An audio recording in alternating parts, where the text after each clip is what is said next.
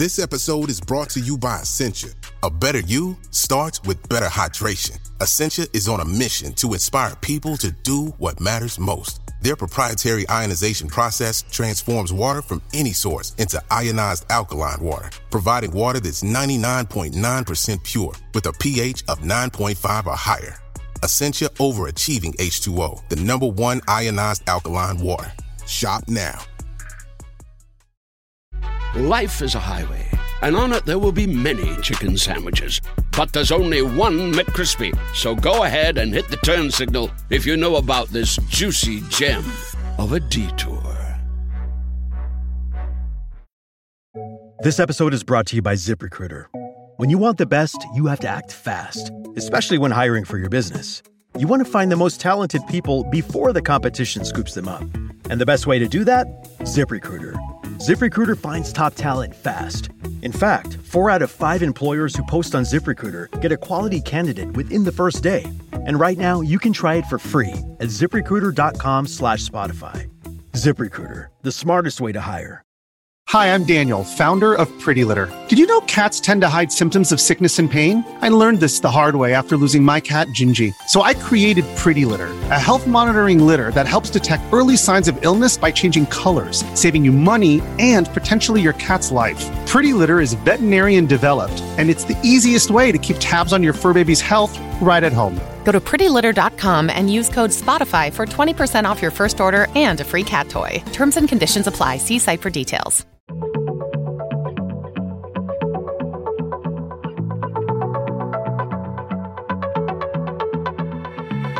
Hello and welcome to Radio Astronomy, the podcast from the makers of BBC Sky at Night magazine.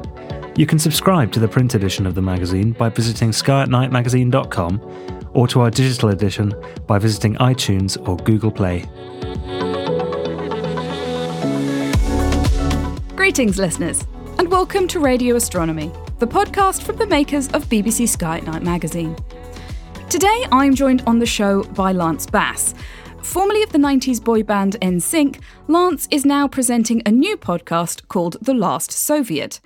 It tells the story of Sergei Krikalev, a cosmonaut who was on the space station Mir when the Soviet Union fell. Hello, Lance. Thank you very much for joining us on the show. Now, the subject of this podcast is a really fascinating one, but I do have to ask, how is it that an American pop star became so interested in the Soviet space program? Good question. Look, I was always interested in space and space exploration, even as a little kid. And that, always stayed with me. I went to space camp as a kid. I watched a shuttle launch, and I just got so obsessed with it that I just loved math and science. And my first dream was to become an astronaut, but then kind of NSYNC threw a wrench in that, and that opportunity.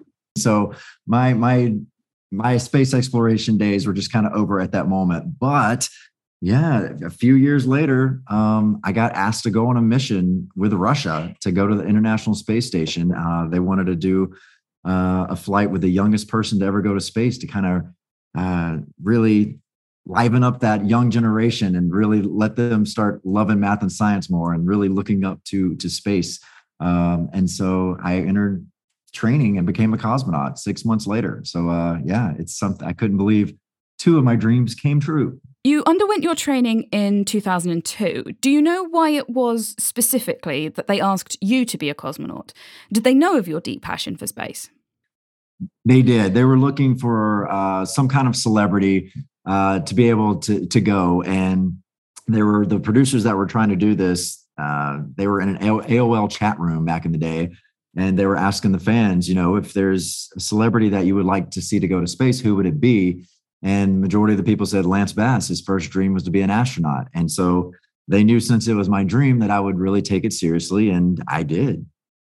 I'm guessing it wasn't something you were particularly shy about sharing then whenever you had the opportunity. Oh, not at all. Not at all. No, I was always a space nerd, and all the fans knew it. You joined NSYNC in 1995 when you were just 16. So by this point, you must have been very familiar with the kinds of intense and hectic schedules that cosmonauts and astronauts experience when they're going through these kinds of training schedules. What was it like being in Russia, though. How did that compare to your experience in the US? Strangely, very similar. Like you said, with NSYNC, the intense, schedule that we had and the training that we would have was very similar to what I went through in Russia. And it really prepared me for what I was about to do because, cosmonaut training is something special. It is as intense as you can get. But, being with these guys for so long and never having an hour off for years and the grueling schedule of the dance rehearsals and the singing and recording, it really did prepare me for what I needed to do in Russia, to have that work ethic that I needed. And what kind of training did you go through when you were out there? Everything from studying astrophysics to learning how to live on the ISS, how to fly the Soyuz. It's most of the training I would say would be emergency training. What do you do if your capsule, lands in the ocean when you come back or in the middle of the forest where no one can find you? A lot of my, the things that I was in charge of on the Soyuz, the oxygen, so you had to really know exactly what you were doing every second of the mission. It was pretty crazy and detailed. And, you learned a lot more than you probably should have known, but they're so proud of, their technology and everything that they've built that they want you to know every nut and bolt of every machine that you'd be working with. Life is a highway, and on it there will be many chicken sandwiches. But there's only one McCrispy. So go ahead and hit the turn signal if you know about this juicy gem of a detour. Oh, it's such a clutch pickup, Dave. I was worried we'd bring back the same team. I meant those blackout motorized shades. Blinds.com made it crazy affordable to replace our old blinds. Hard to install? No, it's easy. I installed these and then got some for my mom, too. She talked to a design consultant for free and scheduled a professional measure and install. Hall of Fame son. They're the #1 online retailer of custom window coverings in the world. Blinds.com is the GOAT. The GOAT. Go to Blinds.com for up to 45% off. Blinds.com. Rules and restrictions may apply. This episode is brought to you by Etsy. Looking to instantly upgrade your Mother's Day gift from typical to meaningful? Shop Etsy. Now until May 12th, get up to 30% off personalized jewelry, style, decor, and so many other items Mom will love. And if you want her to know you put a ton of thought into her present, use Gift Mode. Gift Mode on Etsy takes the stress out of gifting so you can easily find well-crafted, original, and affordable pieces from small shops. Just tap or click Gift Mode on your Etsy app or Etsy.com. Then answer a few short questions about Mom, and Gift Mode instantly gives you curated ideas based on hundreds of personas. Need something original and affordable for Mother's Day? Etsy has it. Shop until May 12th for up to 30% off gifts for Mom. Terms apply. One of the things that struck me in the podcast was there's a quote in the second episode: "Nothing ever goes wrong in the Soviet space program." Of course, that's not true. It was just that the Soviets didn't publicize it very often, but they did train for it. What was it like doing that? Something that you've dreamt so long for, running through every single scenario about what could possibly go wrong. I know at first it's a little scary because you're like, oh, okay. Because, you're just really flirting with death the whole entire time. But as many mock missions as you do, and as many professors that you work with, there's hundreds of people behind you every second of the way. And in fact, you have a script in your lap that you're, every minute of this mission is scripted out. So you know exactly what to do at every time. So if anything, if your oxygen starts going low, if there's a crack somewhere, you know exactly what to do in a split second to make sure that, you survive this. It sounds scary, but I'm telling you, the more you do it, the more you just trust everything that is around you, and the people just have your back. Now, in the podcast, The Last Soviet, you focus on the story of Sergei Krikalev, who was on Space Station Mir as the Soviet Union collapsed. But what was it that drew you to his story in particular? Yeah, this is a story that I kind of heard when I was over there, training. They're very proud of their cosmonauts and what they've done in the history of the space program. A lot of my professors, everyone living on the base, they would tell stories of Yuri Gagarin. Every single person that I worked with, from, learning the astrophysics to learning how to live on the ISS, the person, making me taste all the food I'll be, eating up there, to the person building my space flight suit. It was the exact same people that worked with Yuri Gagarin and all of these cosmonauts from the very beginning. So that in itself was just, it was just incredible to know. And I was just like picking their brain about everyone. And this is a story that I kind of heard, not too many details of, but, Sergei Krikalev was definitely, a major hero. So when they came to me and wanted to do a scripted podcast about this man and his journey, I jumped at the chance because, I knew it was such an insane story about spending 313 days in space and going up, a Soviet and coming down to a country that is completely in disarray. And I've always wondered, like, what was going through his mind? So in doing this documentary, it was just incredible to really get what was going through his head at that time. You said just then that you met a lot of cosmonauts when you were out at Roscosmos.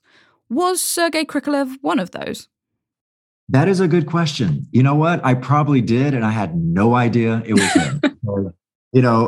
I was such a young American at the time that I knew nothing about the Russian space program. I mean, we barely learned about Yuri Gagarin in our history books because, we're embarrassed that we weren't the first to space. So you're very limited in the history that you learn in your country.